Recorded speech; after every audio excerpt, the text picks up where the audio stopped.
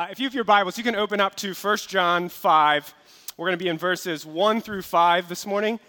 We are nearing the end of our series in 1 John, talking about the fullness of joy that's available to us in Christ. We've got 3 more weeks to go as we wrap up in chapter 5. I have a question for the rest of you this morning to start out as well.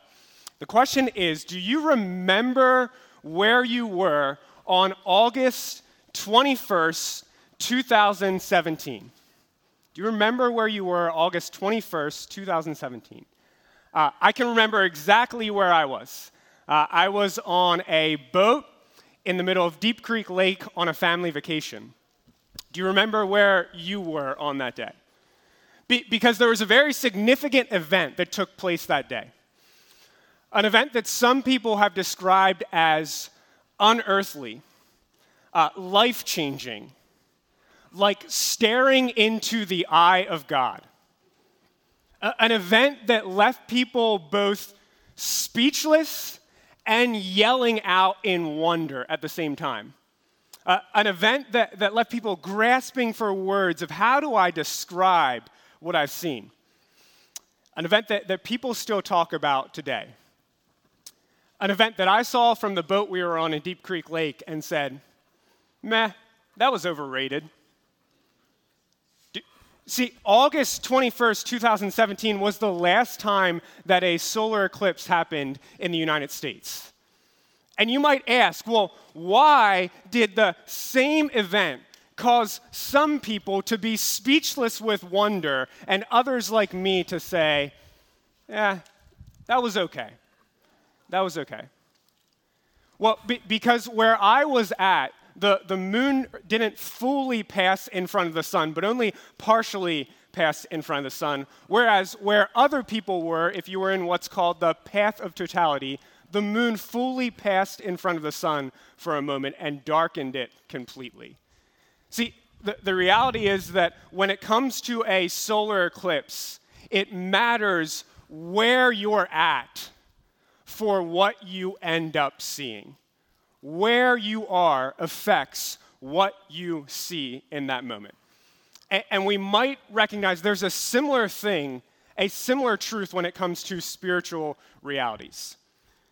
I mean, we could just ask, why is it that some people, when they think about God and His Word and His commands and His people, see objects or reasons for joy, and others look at the exact same things with indifference or maybe even anger?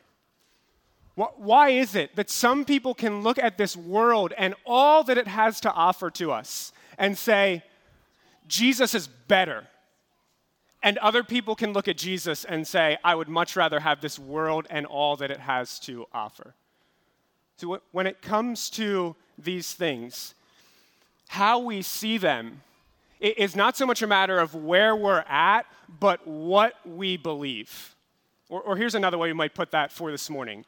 That faith in Christ, what we believe, changes what we see and what we enjoy. Faith in Christ changes what we see and what we enjoy. And as we look at 1 John 5, part of what we're going to see is that John, while he's hitting on some of the same things we've already heard him hit on, is coming at these things through the angle of faith or belief. What do we believe, and how does that affect us? What we see, what we enjoy, how we live. And this morning, as we look at these first 5 verses, we're going to look at, first of all, faith's origin. Where does it come from? What causes it? And then faith's effects. How does it change what we see and what we enjoy, according to what John says in the verses? So let's pray together and then read in 1 John chapter 5. Father, we look to you this morning knowing that your word is powerful. That's why we give out Bibles to 6th graders. That's why we open the Bible every Sunday we gather.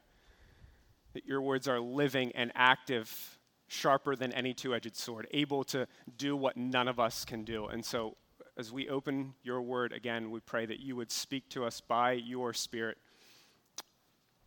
as we look over this passage written by John many years ago, but ultimately written by you to us as well. We pray this in Jesus' name. Amen. 1 John 5, starting in verse 1, everyone who believes that Jesus is the Christ has been born of God, and everyone who loves the Father loves whoever has been born of him. By this we know we love the children of God, when we love God and obey his commandments. For this is love of God, that we keep his commandments, and his commandments are not burdensome. For everyone who has been born of God overcomes the world, and this is the victory that has overcome the world, our faith. Who is it that overcomes the world except the one who believes that Jesus is the Son of God? We could see just first of all in this passage, I think, faith's origin. Where does faith come from? What is it in part? And we might say faith in Christ is from God. That it's what we find immediately in verse 1 when we read, everyone who believes that Jesus is the Christ has been born of God. This is something Joel hit on last week when he emphasized the role of the Holy Spirit in our salvation and our faith as the one who ultimately causes it and brings it about. But we need to see it again this morning because it sets up everything else we'll talk about from this passage. And the first thing we might see as we look at this verse is just simply, John is not talking about faith in general, as if we just need to believe, and belief in itself is a good thing, but faith specifically in Christ. That faith in Christ, faith in Jesus, changes what we see. We might think of faith in Jesus as the lens through which we are called to see everything else. Everything else. 5 years ago, I realized my eyesight is not what it was meant to be anymore. I'd started to realize this over a period of time as my vision started to get a little bit blurrier. But then one day I had to take one of these tests that you're probably familiar with. Right? You got the big letters up top, small letters. No one can ever see the small letters, but you're supposed to at least be able to see the big letters. I could maybe read the top line and the bottom line. Not even anymore, probably without my glasses. And they informed me, Kyle, your eyesight's pretty bad. You need glasses to be able to see as you were meant to see. But what I needed in that moment was not simply any pair of glasses. It would not have helped me to go to Target, buy the coolest looking reading glasses that I thought would make me look the smartest, and put them on. I still would have not been able to see. What I needed was a specific prescription to enable me to see as I was meant to see. As humans, what we need to be able to see in this life as God wants us to see, as he's meant us to see, is not just faith in anything, but faith in Christ. And it's faith in Christ that then enables us to see how we were meant to see, or how God calls us, wants us to see. And we might ask then as well, okay, well, where does that faith come from? That faith in Jesus is caused by God. It's why John can say in this verse, everyone who believes that Jesus is the Christ. In other words, that's what's happening right now if you believe in Jesus. Everyone who believes Jesus is the Christ, present, has been born of God, past. What God has done in our lives is what causes us to enable us to reach out and grasp Christ by faith and believe in him. Believe he's the Son of God. Believe he died the death that I should have died. Believe he lived the life, the perfect life that I couldn't live. Believe that he raised from the dead, conquering death, that he's my advocate before the Father. If you believe that, it's because of God's work in your life, my life, enabling us to grasp out and grab Christ by faith. I think one of the greatest examples of this is actually found in the Old Testament, in the book of Ezekiel. And so you got to picture this scene with me, and maybe you've read this before or heard this scene before. It's found in Ezekiel chapter 37. And God takes Ezekiel out to this wide open valley. So maybe just picture our church, even though it's not a valley, chairs empty, the auditorium empty. And in that moment, God shows Ezekiel this vision where there's simply bones everywhere. Dry, dead bones all over the place, covering everything.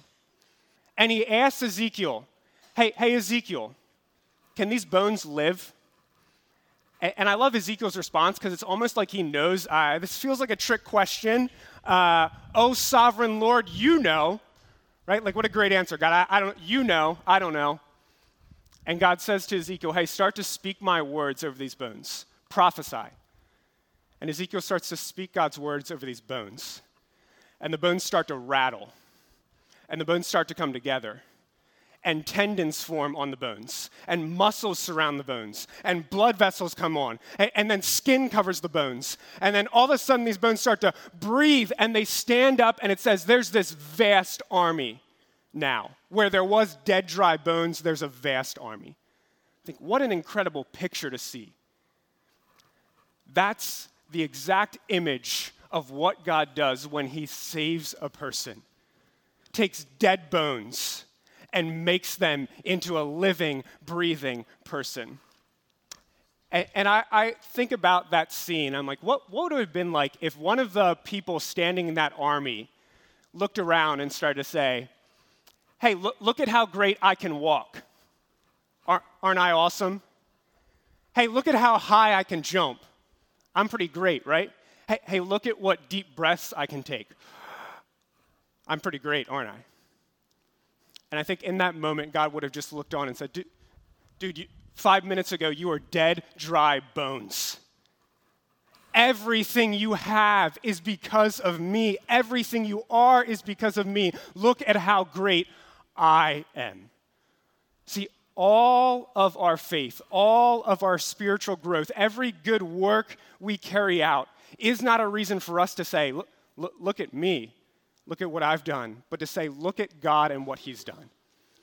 Now, we set all that up because it's so important for us to see then as we talk about how faith affects our lives and what we see, which is what we're going to look at next in this passage.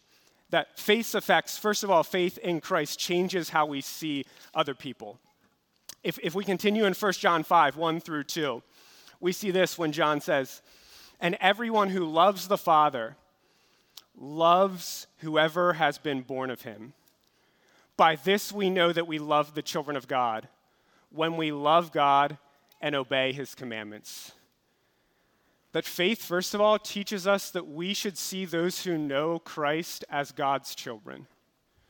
I think about that, and I think we tend to emphasize fairly often the importance of, if you believe in Jesus, seeing yourself as God's child. That's your identity, that's the lens you should see yourself through. But I wonder if we emphasize often enough the truth that we should see everyone else who knows and trusts in Jesus as God's child as well.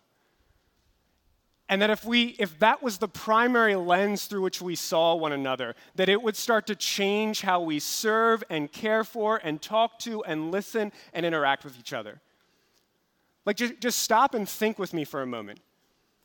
The person sitting to the left of you, to the right of you, in front of you, behind you, the person you may make small talk with this morning, the person you may say hi to in the lobby, if that person knows Christ, they are a living, breathing miracle. God's very own child. And if we really started to see each other that way, how would that impact and change how we then interacted with one another as we gather and spend time with each other? Apart from faith in Christ, the church is prone to just reflect the world. And what I mean by that is we're prone to just be around the people we like and avoid the people we don't like. But faith in Christ teaches us, yeah, I might not like everyone in the church, but they are God's children, and that should be the primary lens through which I view them and how I treat them and how I interact with them. But here's why I also want to draw out be an implication from this, not something John says explicitly, but an implication. That faith in Christ doesn't just change how we see those in the church, but those outside the church. The faith in Christ teaches us to see those who don't know Christ as in need of the gospel. Like, if you're here this morning and you don't know Jesus, you haven't trusted him, your most desperate need is the exact same as my most desperate need. to trust Jesus, to know him, to know that he alone saves us. See, apart from faith in Christ, we tend to think that there's something better in us as Christians than those who don't know Christ. But through faith in Christ, we recognize that the only thing that's different about us is that God has caused us to be born again and believe in Jesus. Apart from faith in Christ, I think there's even this tendency to see those who don't know Christ as though they are our enemies in some way, as though we're ultimately fighting against them. Those who don't know Christ, though we may not always agree, though we may stand opposed on many of the issues of the day, though there may be lots of ways where we butt heads and where maybe they reject us or look down on us, they are not our enemies. They are people who desperately need to hear the gospel just as we do, because that's the only hope we have. That's the only thing that saves us. There was this video, maybe you saw it, that was circulating a little bit earlier this month from a Little League baseball game in the build-up to the Little League World Series. And in this game, there's a kid named Jarvis who gets up to bat. He's getting ready to bat, and the pitch comes in. And I don't know how fast 11 and 12-year-olds can throw the ball, but I would guess 70 miles an hour, maybe more. And this pitch drills him straight in the head, and he drops to the ground. Now stop for a moment. Think with me. If that happens in the major league, what's going to happen next if that player's okay? Right? 8 times out of 10, maybe more, he's getting up and charging the mound. It's about to go down. Right? Flash back to this Little League game. Jarvis shakes it off, gets up, takes his base, standing on first base, and he looks over, and the pitcher who just nailed him, beamed him in the head, is standing there with his head down, like kind of visibly shaken. And Jarvis gets off the base, walks up to the pitcher's mound, gives him this big hug, and says, "You're doing great, man. Let's go. Let's go." What an incredible picture. Like Jarvis knew, though we are opposed to each other, like we're both trying to win this game, we're not enemies. We're not enemies. And I'm going to care for you as if you're not my enemy. Those who do not know Christ and do not know the gospel may stand opposed to us in so many ways. You may feel like you get beamed in the head by people who don't know Christ at times, but they are not ultimately your enemy, my enemy. There's someone who we are called to fight for, that they may come to know Christ as well. I think of Ephesians 6:12, where Paul tells us our fight is not against flesh and blood, but against rulers and authorities and cosmic powers over this present darkness, against the spiritual forces of evil in the heavenly places. In a culture and a world that is so polarized and divided, we as followers of Christ desperately need to remember our fight is not ultimately against other people, but our fight is against spiritual powers for people to come to know Christ, to come to find the hope that we have found in Christ. And that when that's the case and we're seeing that way, then we don't enjoy being right. We don't enjoy winning an argument. We don't enjoy getting the last point in. But we know that they're people we're called to love for, or love, pray for, proclaim the gospel to, and hope that they find the same hope we found in Christ. See, faith in Christ changes how we start to see people, both within the church and outside the church, we could say. And it also starts to change how we see God, or it should change how we see God. That should probably have come first, but we're just kind of following in order of John's passage here. That faith in Christ changes how we see God. 3 times in the first 3 verses of chapter 5, we hear that those who've been born again and believe in Jesus love God. They love the Father. They love God. They love God. That part of what it means to put our faith in Jesus, be born again, is that we've got a new heart that now loves God. Loves God. Not perfectly, not all the time, but that slowly and surely, up and down, back and forth, loves God. Because through Christ, we see God as he really is. outside of Jesus, we'll always come away with a distorted picture of God. But through Jesus, we get the perfect picture of God. He's holy and loving. He's just and merciful. He's all-powerful, and he cares deeply for you. Like, apart from Christ, we won't see God. We'll get a distorted image, a distorted picture, but through Christ, we get the perfect picture of God. It's why a passage like Hebrews 1:3 can save Jesus. He's the radiance of the glory of God and the exact imprint of his nature.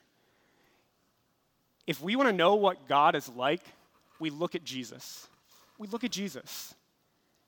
And we find a God who has chased us, pursued us, moved heaven and earth, and given up his son to rescue us. We find a God who has a never failing, never stopping, never giving up type of love. We find a God who, rather than giving me what I deserve, punishment for my sin, gives me what I don't deserve, grace and goodness day after day after day after day. And when we start to see God more and more in that way, our hearts respond in love for him. And as our hearts respond in love for him, then we see God's commands as they were meant to be seen, or we see God's commands as they really are.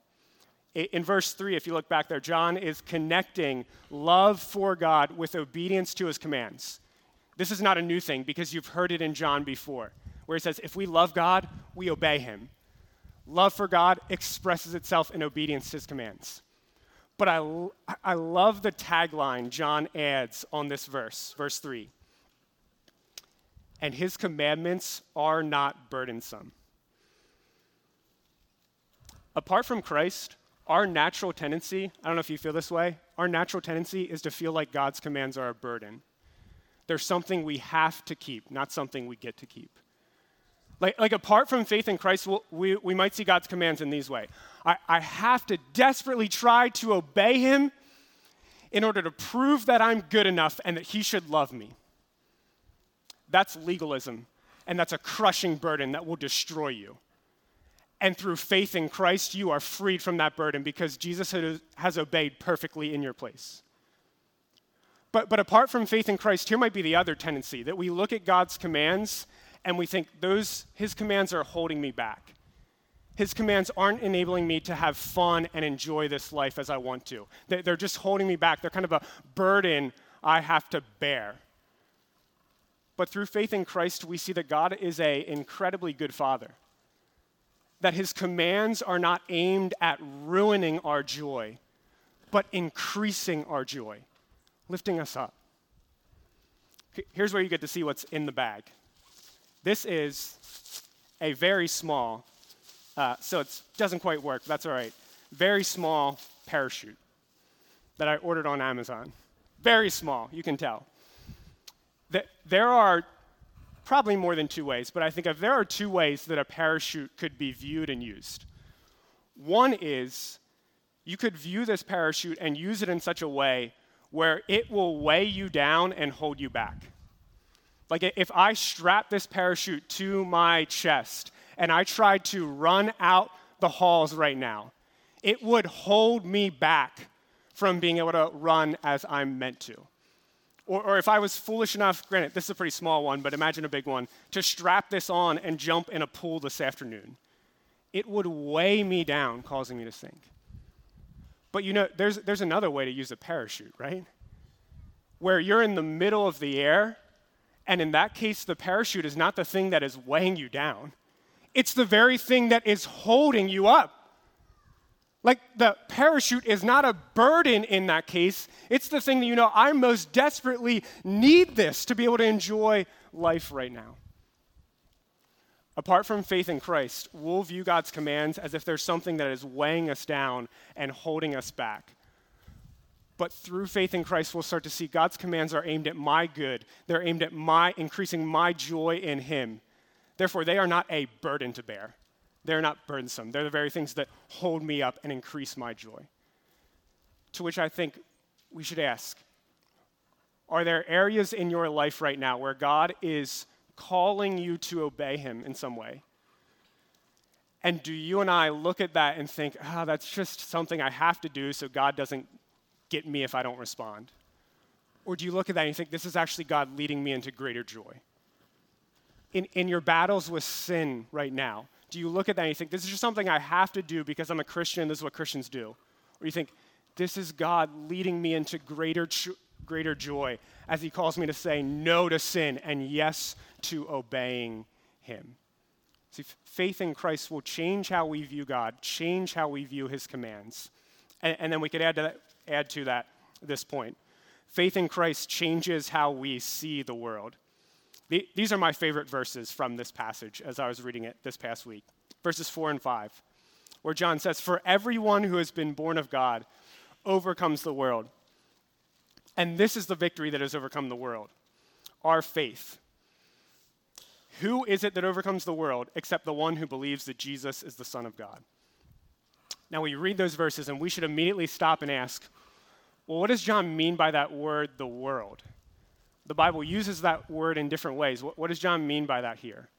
And we could flash back to 1 John 2:16, a passage that Ben taught on early in this series, and see John saying, "For all that is in the world, the desires of the flesh and the desires of the eyes and the pride of life is not from the Father, but is from the world." And based on that, we might come to this definition of what John means by the world. Anything at all that we want more than God. So if I don't have it, I want it more than him. Anything that if I do have it, I love it more than God. I need it more than God. Or anything at all that I think I need this more than God to be happy in this life. Anything I want more than God, love more than God, or think I need this more than God to be happy in this life. To which we should immediately recognize the world is an incredibly powerful force. Because every day you and I are tempted in all sorts of ways to want, love, and enjoy things more than God. Every single day, we're tempted to want, love, and enjoy things more than God. But faith in Christ changes how we see the world. Because first of all, faith in Christ empties the world of its lure. The world tells us we need something more than Jesus to be happy. Comfort, power, success, money, fame, or even just a bag of chips. Right? You want to be happy, you need this thing more than God himself. But faith in Christ looks at Jesus and says, nothing is better than him. The world and all it offers has nothing on him. Faith looks at Jesus and says, when compared with Jesus, all things are dim. Can you name anything we should want more than him? And when we're seeing in that way, the world and all it offers to us is emptied of its lure and its power. I'm not a big fisherman. In fact, I'm not really a fisherman at all. But I understand when it comes to fishing, part of what you're doing is putting a lure out there where you're trying to attract the fish to bite onto that lure so that you can pull them out of the water, whether to eat them or just to hold them up and snap a picture to send to all your friends. The lure is what tells the fish, you should want me. Are you feeling hungry? Then bite onto me. And if that fish bites onto the lure, immediately starts to get pulled out of the water where it should be and finds itself on land. But do you know what fish will never bite onto a lure? A fish that's already had its fill of minnows and worms. Right? Like a lure loses all its power if that fish is not hungry for something more. Instantly, it can't attract that fish away from the water, out of the water. The lure the world throws to us is that we need something more than Jesus to make us happy. But when we are saying, Jesus is better, he's all I need, I've tasted and seen he's good, the world has no power over you in that moment. No power. And this is part of why we as Christians need to be continually feasting on Christ through his word as we gather together as people, resting in his promises, delighting in his word, trusting his love. Because the more we feast on him and find him to be better, the less the world can pull at us. And yet, if we're not feasting on him and finding him to be better, the more the world will be able to start to say, you need me. You need something I have to offer more than God. That's one way faith overcomes the world. And then here's the second. We see the world in light of the future. Faith looks out at this world and every single thing it has to offer and says, it's going to disappear one day. It's going to be gone. Like faith looks at this world and says all this world has to offer is like a sandcastle that we build up that one day the tide is coming in to wash away. It says everything that we gain in this life apart from Christ is ultimately temporary. And yet everything we have in Christ lasts forever. It says all the happiness I have in this life outside of Jesus will one day fade away. But all the happiness and joy I have in Christ will go on forever and ever and ever, growing greater and greater and greater. Faith looks at this world and says, why would I waste my life pursuing what is temporary and fading when I can spend my life knowing Christ, loving him, and obeying him, knowing that he lasts forever and all the joy I have in him lasts forever. Now let's just take that and apply that to what does that look like in just like our day-to-day lives as we battle day in and day out. And maybe we think about one area where the world tempts us to kind of be lured away from God. I think of the approval of other people. That in all sorts of ways, day after day after day, we are being tempted to live, think, speak, and act in a way that gets other people to like us and approve of us. But faith in Christ looks at the approval of other people and says, I have God's approval in Christ. Like, I have God's approval in Christ. And that's so much better than what anyone else might think or say of me. Why would I spend my life chasing after what other people would say of me? And faith looks at the approval of other people and says, man, that can be gone in an instant. Like, that can disappear in a moment. People change opinions day by day. But the approval of God in Christ lasts forever. He'll never change his mind about me. He'll never turn his back on me. I will forever live under the approval of his smiling face. Why wouldn't I then live for him today? Any area in your life, you could do this. We could look at something in the world saying, this is better, you should want this more, and look at it and say, no, Jesus is better. He lasts forever, so no thanks, world. I'll take him. I'll enjoy him.